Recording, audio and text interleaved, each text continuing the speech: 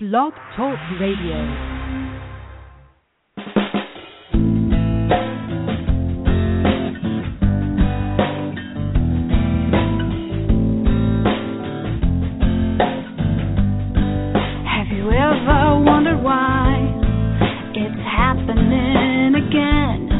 Welcome to Mindshifters Radio with your co-host, the Forgiveness Doctor, Dr. Michael Ryce, and his wife, Jeanie. Michael and Jeanie share with you the wisdom of the ancient Aramaic internal process of forgiveness. They offer tools and support 5 days a week. They will support you in building a solid foundation within yourself to live in pure love. In Aramaic, Rachma. Michael is the author of So Why Is This Happening to Me Again? For more information on Michael and Jeanie, please visit www.whyagain.com. And now your co-host, the Forgiveness Doctor, Dr. Michael and Jeanie Ryce. To the brightness within you, and the truth that is rooted within me. Hi, and welcome to Mindshifters Radio with the Forgiveness Doctor, Dr. Michael Ryce. I'm your co-host, Jeanie Ryce, along with Dr. Tim Hayes, and we welcome you to the show. Today is Friday, October the 9th, 2015. Our call-in number is 646-200-4169. Press 1, and that puts you in queue to talk to us. And we'd love to hear your comments and your questions, because then that makes this your show. We do already have a caller, but let's first welcome Michael. Well, thank you, dear heart, and welcome, everybody. We're honored that you're here to join us and talk about first century Aramaic forgiveness. And we got a request from Dr. Andraki this morning that with their support group out in Pahrump, Nevada. Interesting little town there, Pahrump. People still walk around with guns on their hips. It's like being in the wild, wild west. And talking to Dr. Andraki this morning, they're doing their support group at the largest healthcare provider in town, and they've got between 10 and 20 people every week who are coming to the support group, just rocking along with forgiveness, working with a lot of folks that are hearing the process and understanding it and putting it to work in their lives. So that's pretty exciting. Thank you, Dr. Andraki, and thank you, Claudia. You guys are just doing awesome work. And the request was to talk about the idea of the difference between the inside and the outside. And that's a really difficult concept to build building the concept is pretty easy, but tearing down the lies, tearing down the old idea is difficult. So there's an infallible marker that tells you when you're dealing with something on the inside. You know, it's like Jim likes to say it's a home game. It's all a home game. And I like to say it's all done with smoke and mirrors. So how do I tell when my mind is lying to me? How do I tell when my mind is telling me, according to the brainwash of the culture, that you made me mad?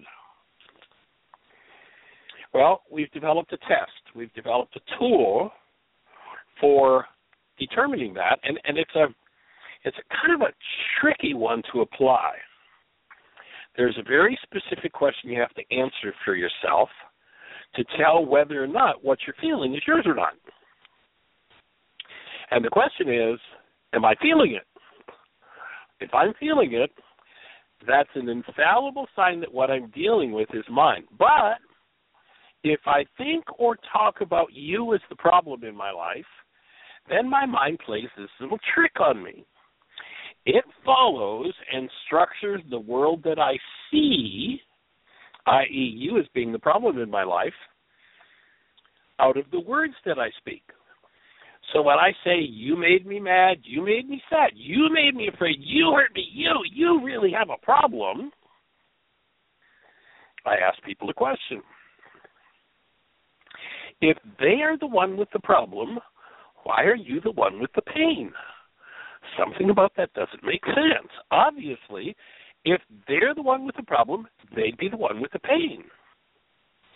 If you have pain and you think it's their problem, then your mind is lying to you, and you have a problem you don't know about. Well, Michael, how can I have a problem that I don't know about? It's easy. All you have to do is follow the brainwash of this culture. All you have to do is say, you made me mad.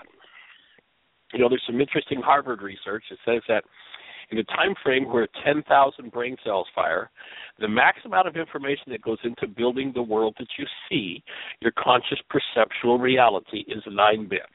9 bits out of 10,000 means you're seeing evidence.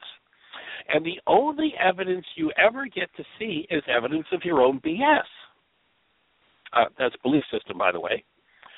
You'll notice that perhaps you had a different reality for those initials. Perhaps you had different evidence than BS.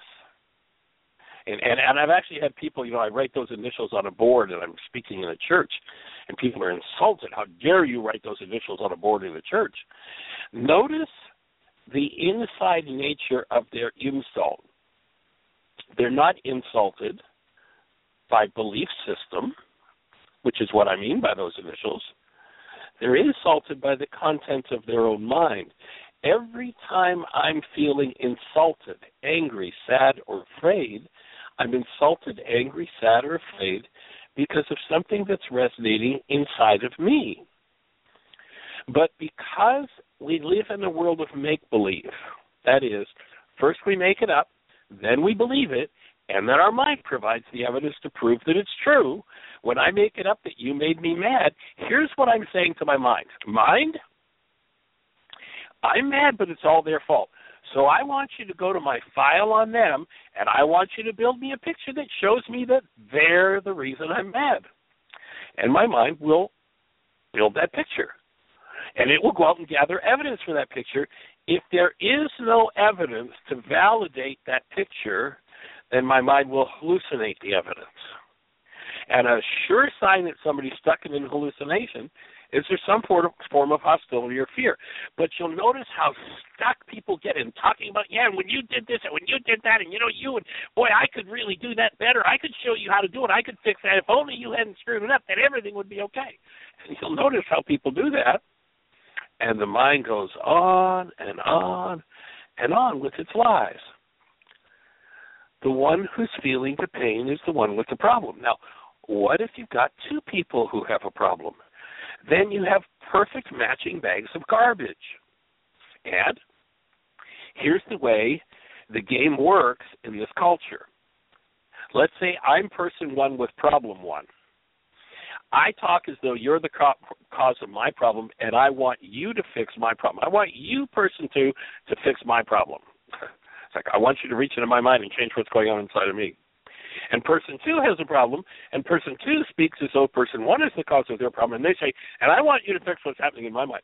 So now we've got people in the exact reverse position, each asking the other to do something so that each mind will stop experiencing what it's experiencing. Now, if you've ever worked at changing your own mind, you know how much of a challenge that is. And now we're actually expecting somebody else to change our minds? It's crazy. It's insane. And it's crazy making to play that way. And so instead what we suggest is that you engage in the process of responsibility. And you'll notice when somebody's got a whole story that they've made up of you. Let's see. Has anybody here ever had somebody say something about you, tell you how you did something that never happened, or you said something that you absolutely never said? Yeah, everybody said that happened. Now, think about the person who said that something about you that wasn't true. And let me just ask, our definition of a human being is hold a newborn child, this awesome active presence of love. And you know what a human life is. And think about what you've done or what you were feeling that caused you to do things you regret, and it will always be hostility or fear. Now, think about the person who was sure you said and did something that never happened, and answer me the question. Were they coming from that awesome, sweet presence of love that is human life? or were they coming from some form of hostility or fear? 100% of the time it's some form of hostility or fear. Hostility and fear are an indicator that the mind is stuck in an hallucination and trying to get somebody else to fix the content of the mind producing the hallucination. I love how Tim talked about it a couple of years ago. He came up with this one, and that is that, of course, we talk about how when you're in hostility or fear, that's a warning signal. It's like a fire alarm going off. And Tim came up with a story. Well, imagine that you're in your home, cancel the thought, and the fire alarm goes off. Would you call the fire trucks and send them to a house down the street, to your neighbor's house? Well, no, that would be ridiculous. I'd send them to where the fire is. But what's interesting? We have these fires of rage and guilt and grief and fear inside of us, and we always want to send the repair to the other person. And when we're in that state and it becomes clear that it's ours, you'll notice how often when you ask someone, would you like support in healing that? No, I'm not interested. They want that part of their minds to change, but they won't be supported in changing it. And the reason for that is because they're stuck in a thing called blockage of truth. And here's how blockage of truth works. I have something painful going on inside of me. I make up a picture in my mind of you. And the picture comes from the content of my mind, the reality, the world that I'm looking at comes from the content of my mind. We've talked about it often that even the CIA is now affirming that. If you look on their website, they have a book there where they talk about their working to improve perception of their analysts, and they literally say, word for word, the mind does not record reality, it generates it. So if I'm generating a reality based in some form of hostility or fear, and I want to blame you for it, I'm stuck in a hallucination. I'm projecting the contents of my mind into my brain's image of you, and I want you to fix it. And you can't ever fix the content of my mind. The solution to that dilemma lies in my willingness and my ability to collapse the picture that my mind is telling me is the cause and drop into the space inside of me where the real cause is. And when I can drop into the space inside of me where the real cause is, and I bring the presence of love to that part of my mind, because that part of my mind is insane, on exposure, direct exposure to love, that part of my mind simply begins to dissolve. But most people are so stuck in, I'm not allowed to be wrong, I've got to be right here, and no, I don't want to fix anything, even though I realize this is my problem.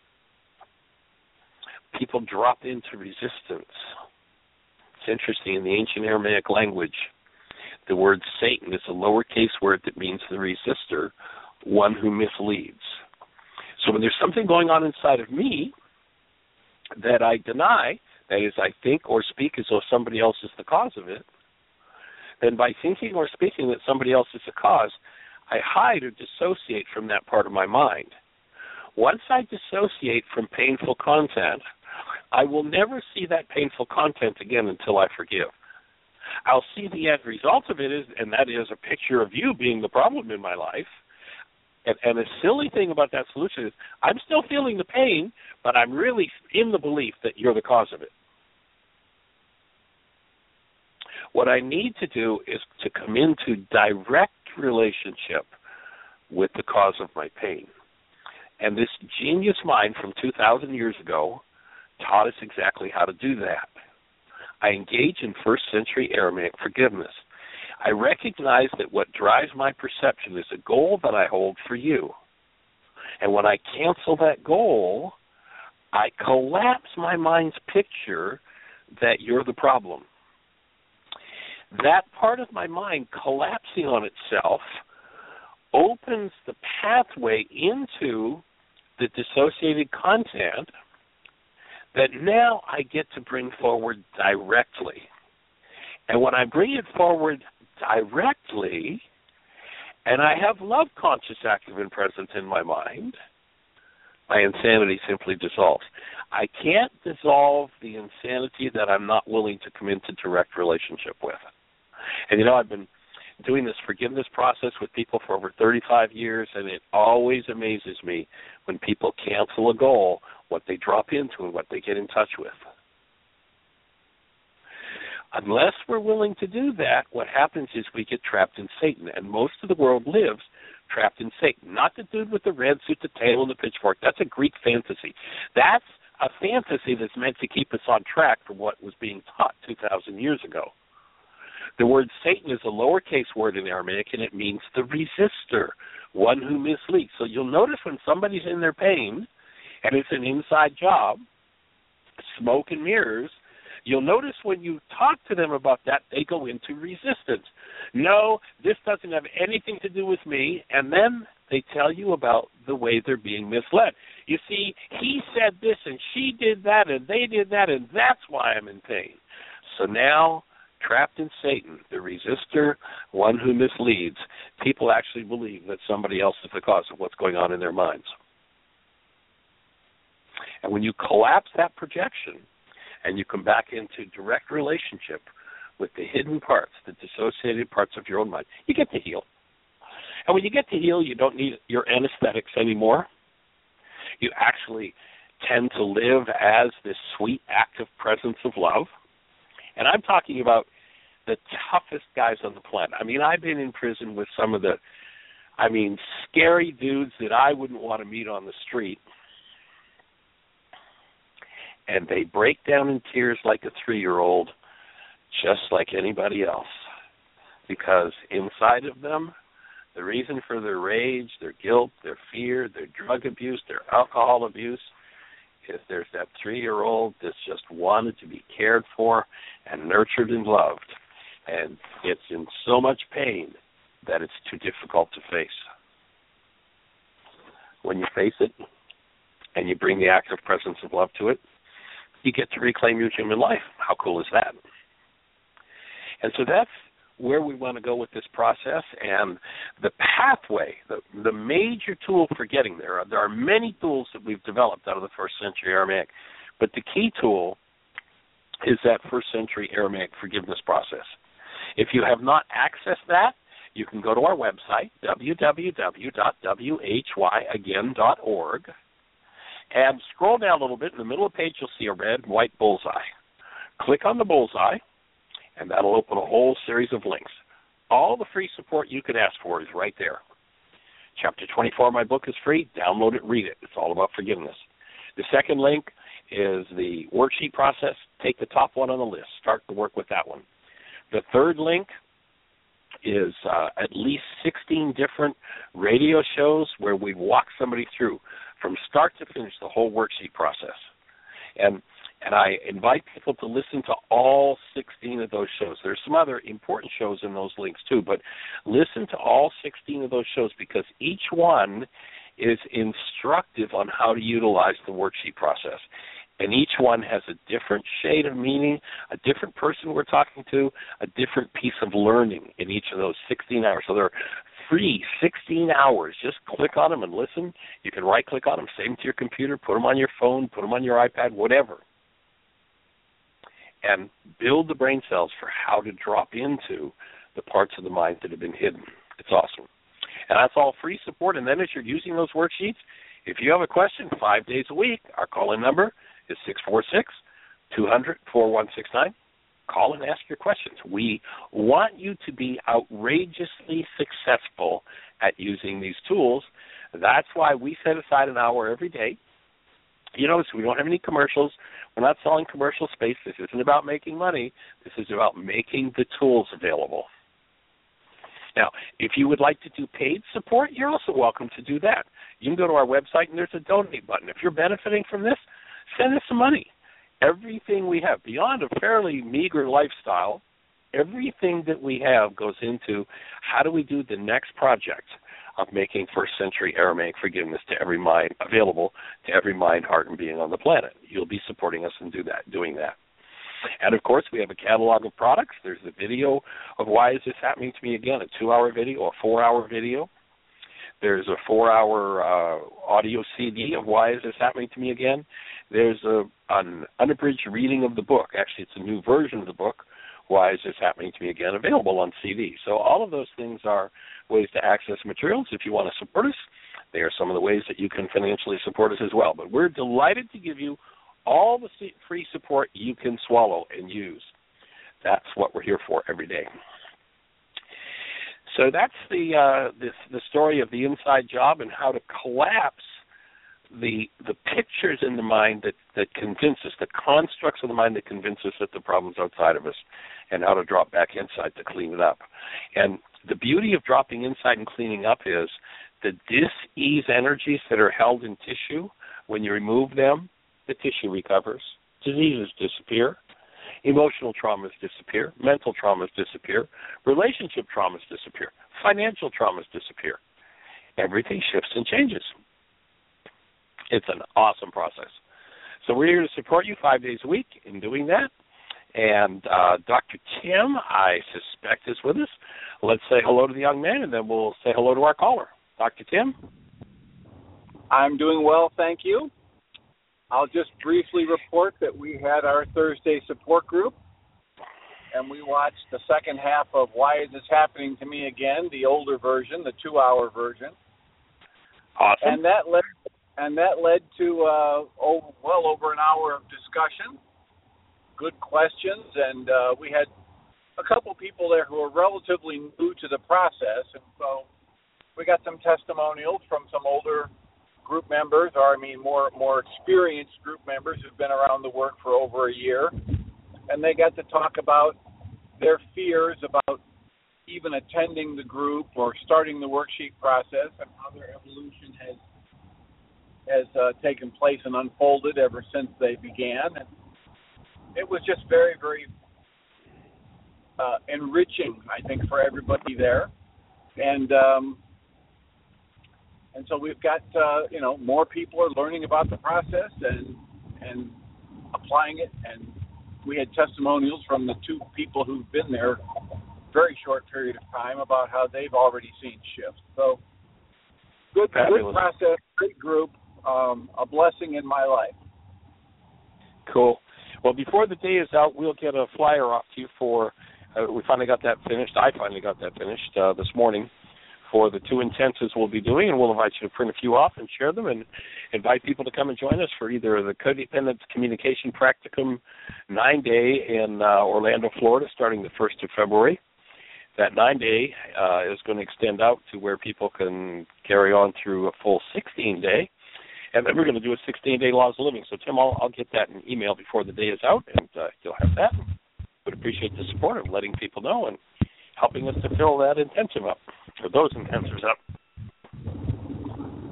Be happy to do it. All right, sir. Well, let's say hello to our caller. Jeanie, you've got somebody on the phone for us.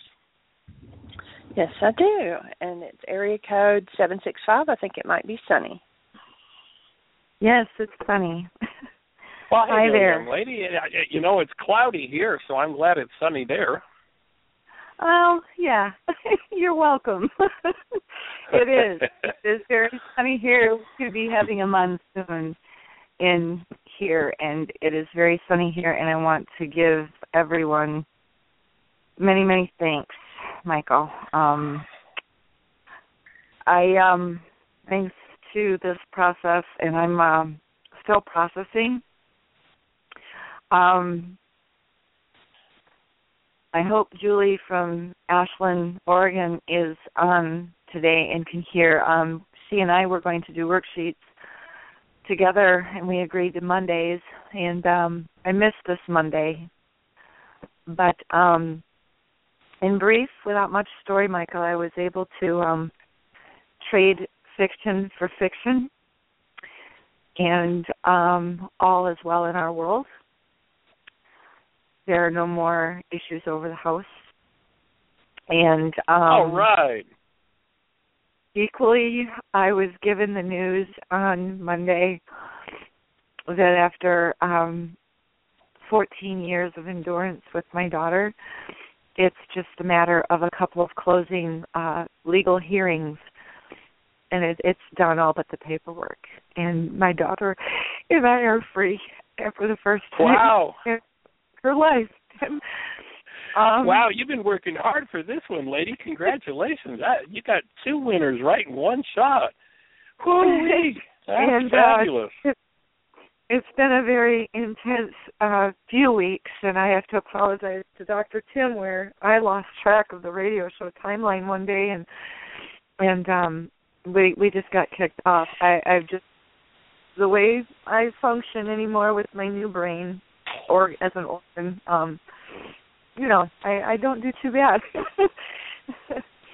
Well, just so people who may not have been, following you, been on the show, you were being threatened with losing your house, and from what I understand, you just said that's handled, is taken care of? Yes. I was able to trade fiction for fiction, and without being financeable, and it looked like there was nothing, no way, no how. The 3rd year, this was the end of the rope with the county. This was it for property taxes. I own my home outright. We've lived here 24 years. This is after cleaning up just the worksheet process, a lot of forgiveness work through an extensive illness, all of this, and having to use my new mind, to do this with. I'm so honored to know you and so blessed. And I cannot thank any of you enough. It's cool. Keep breathing. And then the second thing is you had a custody thing going on with your daughter, and from what I'm understanding, that's handled too. That's been 2 big, major life issues you've worked through, young lady. That's just monumental. Congratulations. Yeah, and I'm excited. That triggers excitement in me. I know you've been very dedicated and faithful to my daughter and I both, and to Markayla. She's really starting to get it as a result of this. This has been a good witness to her, and the thing I'm experiencing in the moment is that the healing crises. I'm willing to let it all go. I'm still processing my tears, but maybe Jeanie would be familiar with the left side of my body. My left hand is numb and a little bit of vertigo, It's a lot to let go of, and I'm not real clear on that process maybe. Well, I support you holding to the breath and staying with the worksheets, and we hold the space that the next level of healing happens for Markayla, that she can let go of that whole disturbance in blood sugar and get back to a healthy pancreas and just, live a life that's just awesomely healthy and just moves forward in her creative capacity.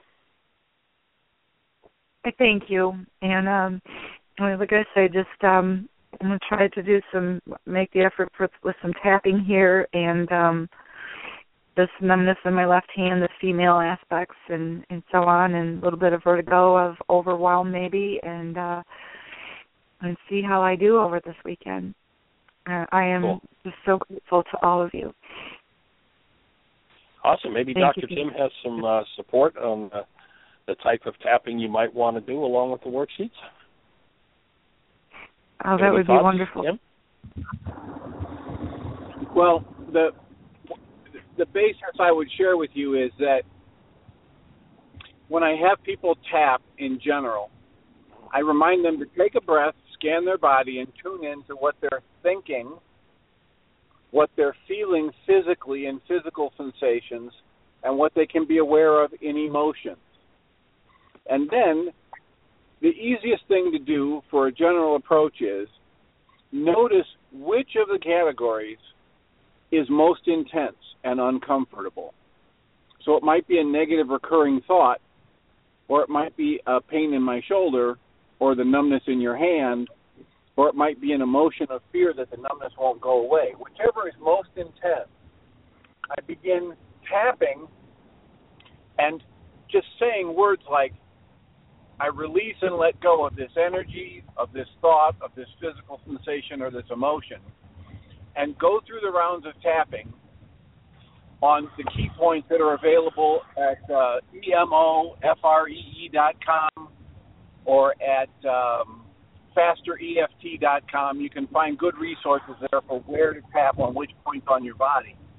But then do a round or two of tapping, breathe, and scan your body again, and notice now what's the strongest level of discomfort. And you can go through that multiple times.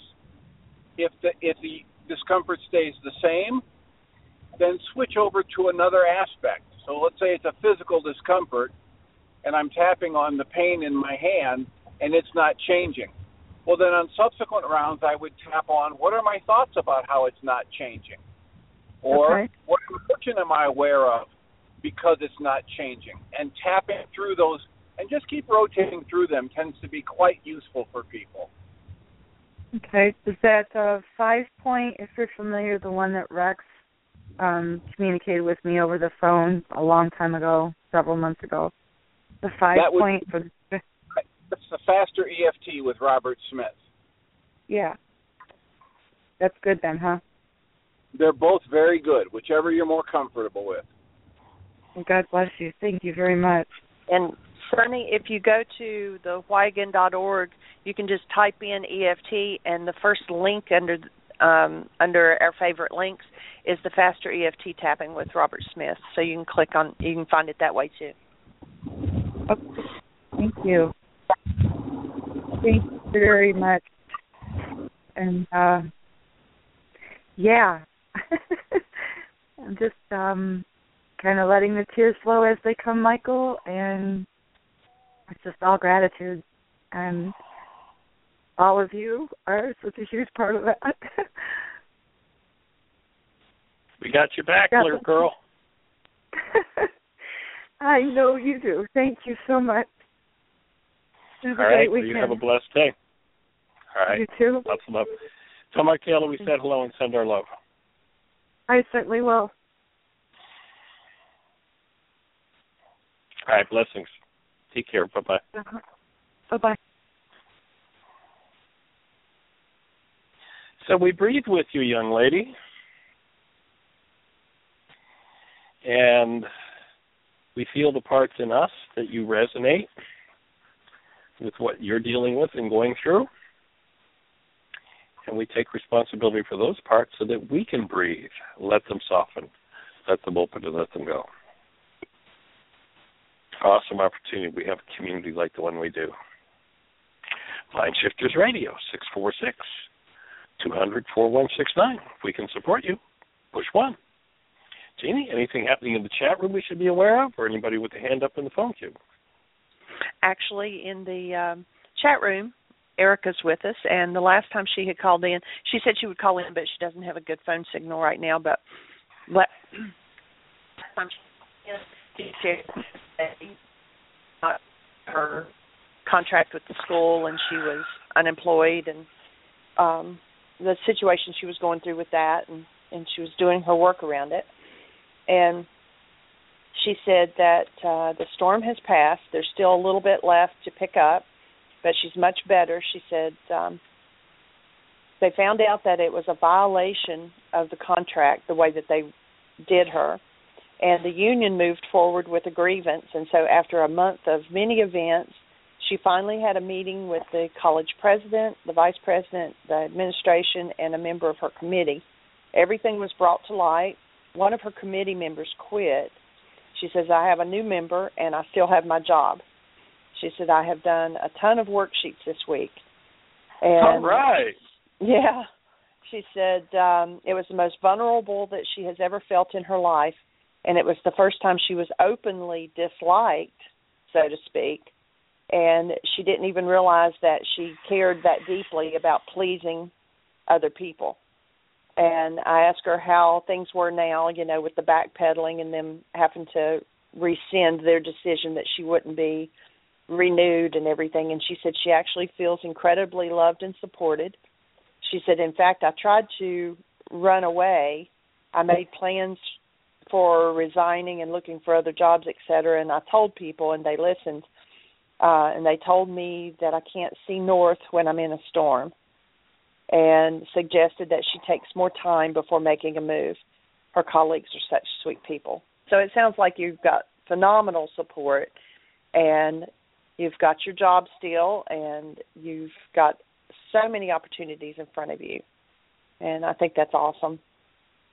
Yay. Nice work, lady.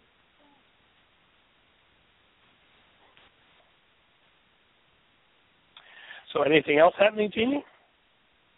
No, that's the only conversation, and nobody has a hand up. We're down to 24 minutes, so we've got plenty of time to cover something else. So if someone presses 1 or dials into 646-200-4169, we're here to support you. All right, so if you're out there, if Jeanie, if Tim, if myself had been in your town doing a workshop at your library or church or school, university, and we walked down off the platform after having the conversation we just had, what would you be wanting to know? What would you be asking? You know, we started out with the idea of it all being an inside job, and one of the other benefits of engaging in the true first century Aramaic forgiveness process is that you don't have a physical body, you have an energetic body, and where you put energies in your tissue structure that don't belong there, the tissue becomes diseased. Now, I'm talking about the only disease that there is a frequency in a cell that doesn't belong there. Your form, your human device, was made to incarnate love.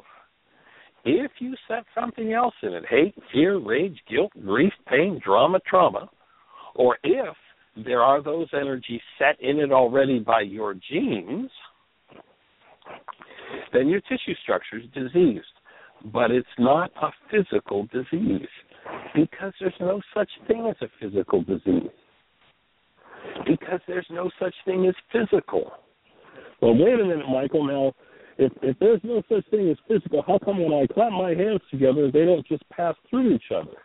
Well, you got to understand a little bit about physics here. There's a real simple explanation, and that is that when two energy systems are in resonance with each other, there's an exchange of information between them.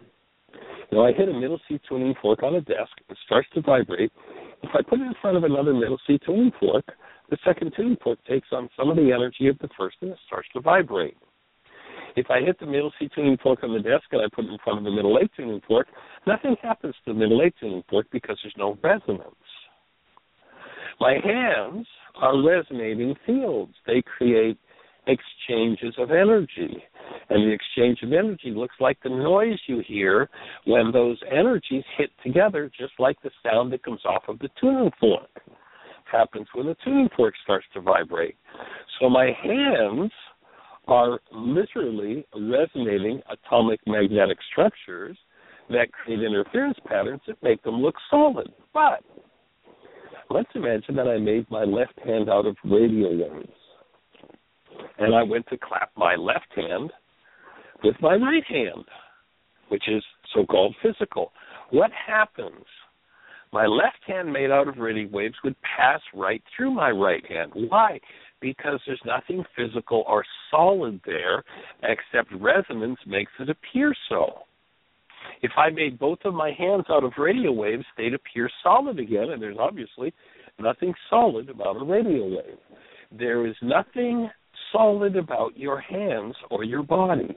It is a frequency device, and where there are frequencies that are in a similar atomic magnetic range, they look physical to each other. They look solid, but there's nothing solid about them. So when I learn to forgive and I remove whatever dis-ease energy I put into my tissue structure, then my diseases start to disappear. That's all. When I remove the interfering energy, the cell can reorganize itself. Listen to that word, reorganize. It can become a new organic structure. Now, let's just take this a little bit further and go back to the ancient Aramaic. And there's a word that they used, and be careful because the Greeks have done all kinds of dastardly things with this word.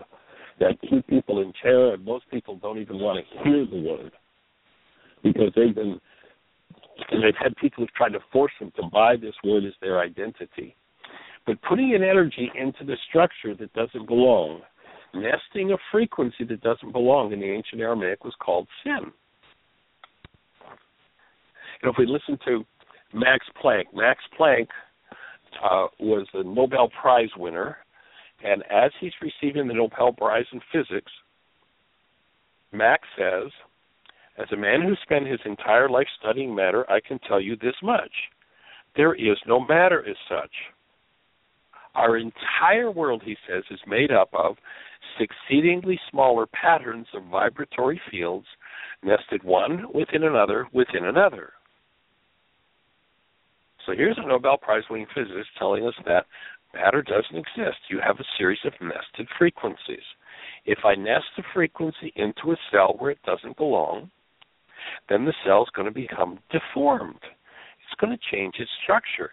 And my eye is going to look at it and say, oh, how distorted that physical cell is. No. How distorted the energy pattern is that has impinged on the cell and creates the appearance of distortion. You remember this fellow 2,000 years ago said, do not judge by appearances?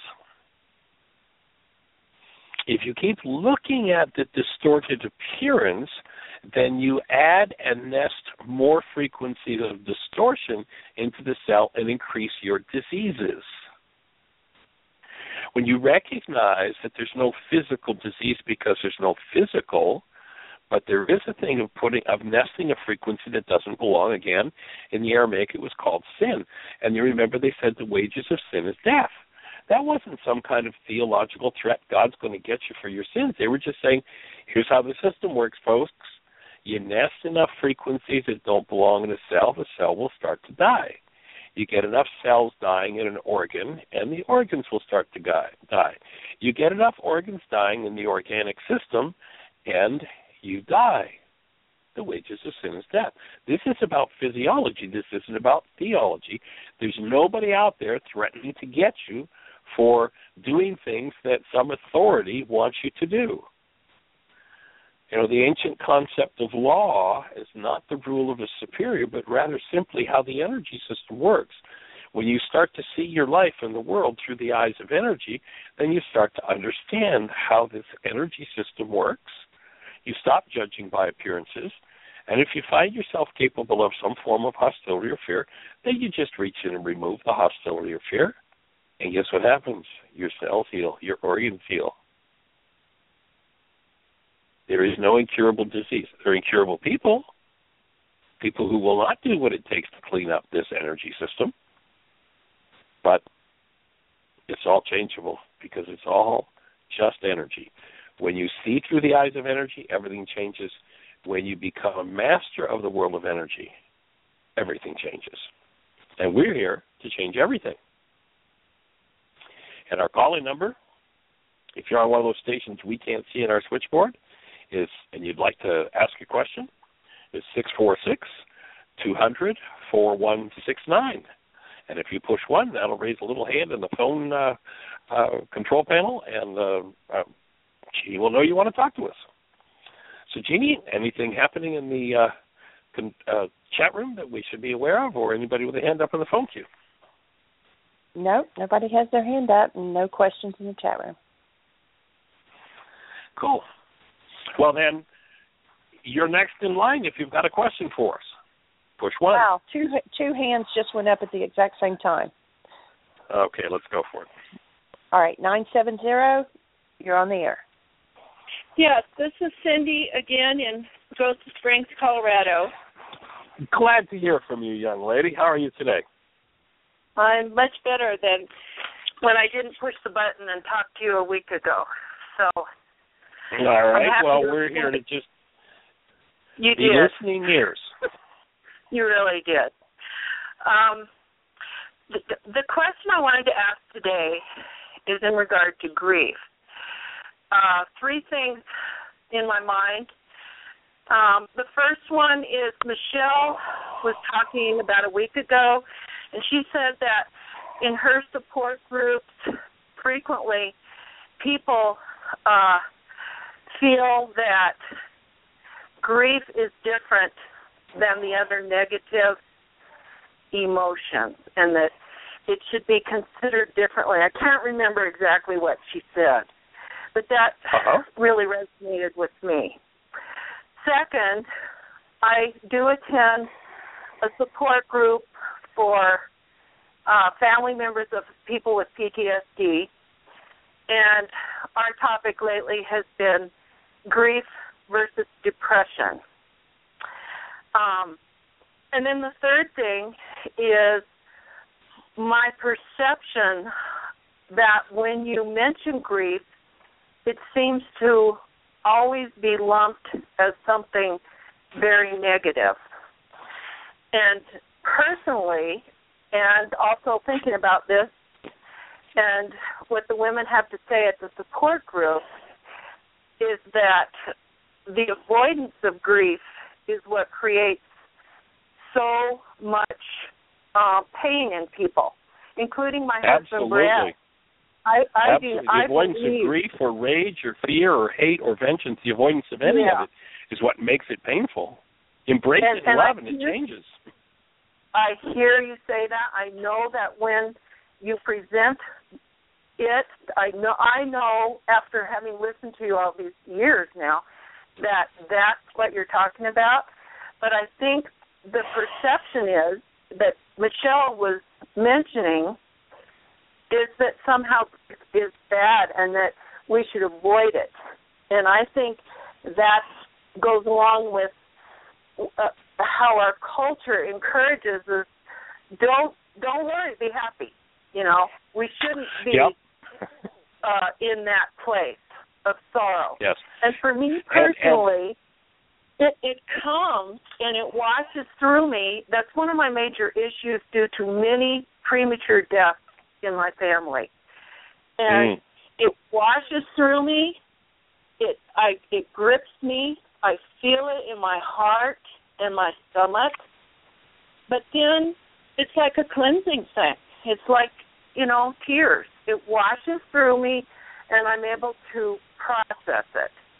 So I see that as a good thing when that comes. And I don't get, and I know what you're going to say here. I think I have learned how to do that very well. And I almost welcome it when it comes because it's such a relief. Right. So what are your thoughts about that? Well, let me share an analogy that might help. Let's imagine that I have, that every emotion that I have is contained in a container inside of me. So I have a container for fear, anger, grief, whatever. And that container is made up of my thoughts. For instance, the thing that creates grief is thoughts of loss and what could have been. And so if I have a good, solid container made of fear of loss, sadness at loss, anger at loss, the possibility of loss, then I have a really solid cup, and that cup sets up an energy field that will draw me into circumstances that I get to experience loss. And I'll fill the cup up. And when the cup is filling up, it hurts. It's painful to carry that energy around. So finally, I open up and, I dump the cup. I embrace it and I dump the cup, and wow, I feel better. The thing to be careful of is that you don't become hooked on filling the cup so you can feel better when you let go of it. When you apply the forgiveness process, what you're doing, there are quote-unquote therapies out there where they'll say, okay, well, here you are, take a baseball bat and beat a tree or beat a pillow. Then you'll feel better. And that moves energy and it empties the cup. But if you put the thought structure, the container, the cup back in place, it's the thing that draws more of the same and keeps us in that cycle. What we're saying is that if I apply forgiveness and I change the nested frequencies of my thought, I'll come to the point where I'll not only dump the cup, and the most powerful way to dump the cup is to breathe, but I'll shatter it and throw it away. And I won't have to create more situations of grief and loss that will allow me to feel that release, because there's nothing left to release. I stand as a space of love. I stay connected to love. And my thoughts of loss, I forgive. And I forgive, and I go to the root of them, and I remove them.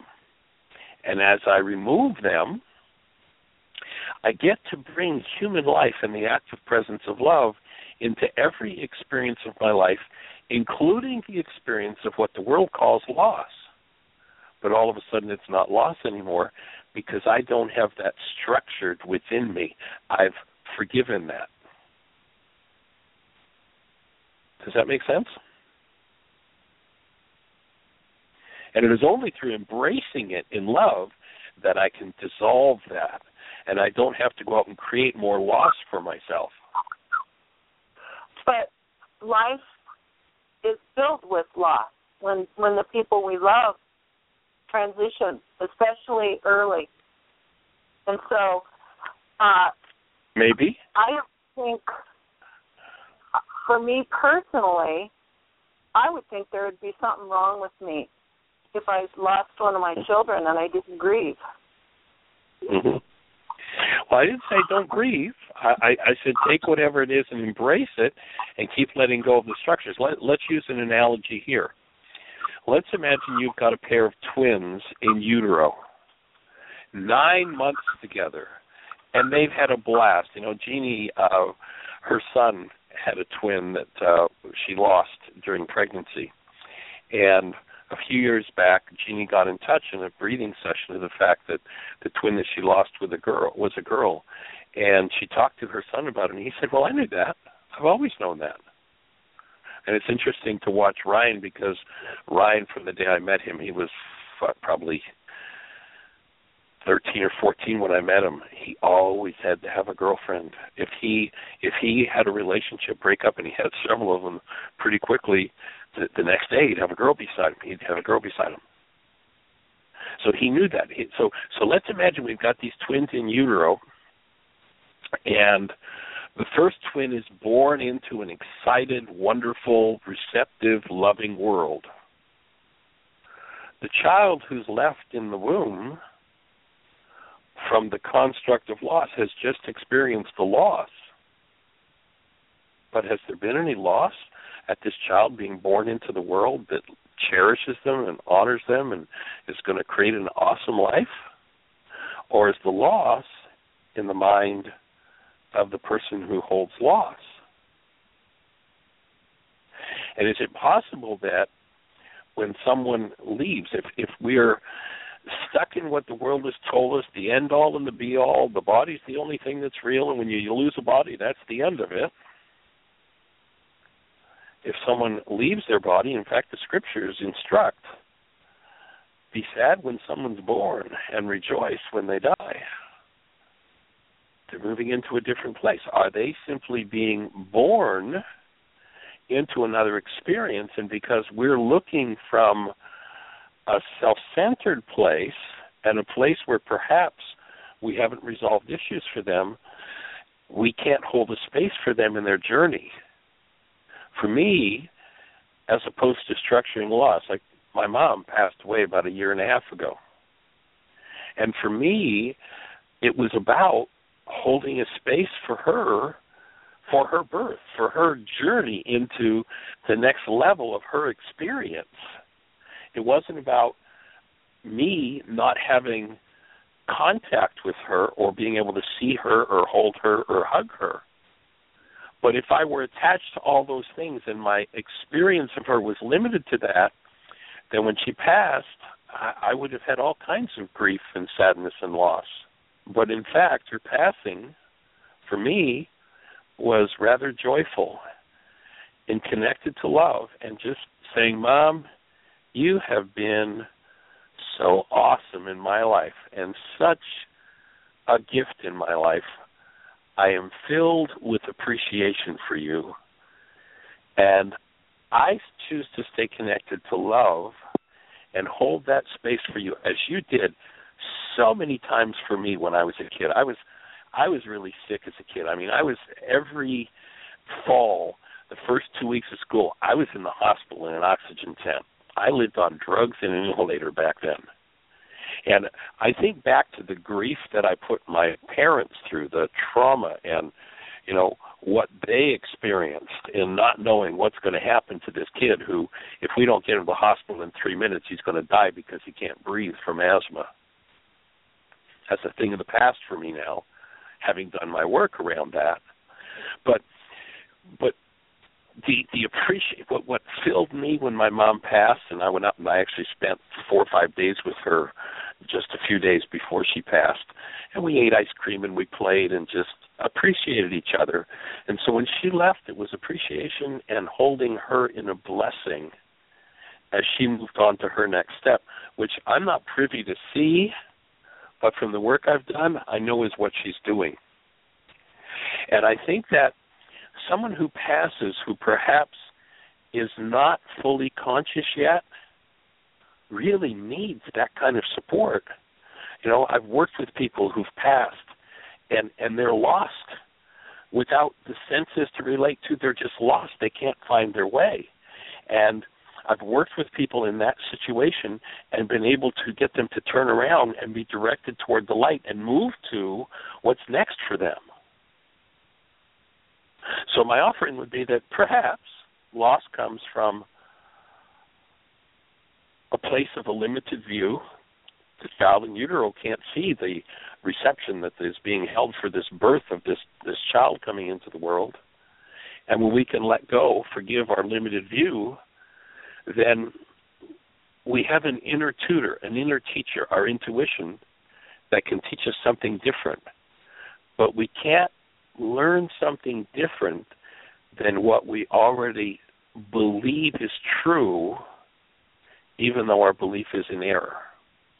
So I just throw that out as a possibility, and maybe that'll help to open a different space so that you don't have to create and experience loss in order to feel the relief of that and the joy of that healing process. Uh-huh. But you live in that joy. You live in that joy continuously, like 24/7, 365, rather than having to create a crisis to dump it and feel better. Mhm. I just a comment in passing. I also think there are kinds of grief related to a young, sudden, tragic, premature passing. What our perceptions Yes. are of that, compared Yes. to preparing yourself, especially for an elder parent, to make that transition. Yes. Seems like there's a huge difference there. And my offering would be that the huge difference is our thoughts about it. Yeah. And maybe, cancel the thought, but maybe the 4-year-old who passes is finished what they came here to do. They've made the contribution to the world that they came here to make, and they're on for their next adventure and their next journey. Right. Yeah. But, of course, I understand that, especially from the way the world is structured, our thinking, and what we've generally bought into, I certainly understand that, we have a lot of thoughts of tragedy and, what this person isn't going to get to experience. But if we really understand it and can experience them as eternal beings, then they haven't lost anything. They're carrying on with their adventure and their journey, and they were finished here. Right. And I really do get that. Cool. So awesome questions and thoughts, and we're here to hold the space, and we love it when you call in. Tell Brad we said hello, and we're down to just the last few seconds, so I'm going to need to close the show out, but just you are much, much appreciated.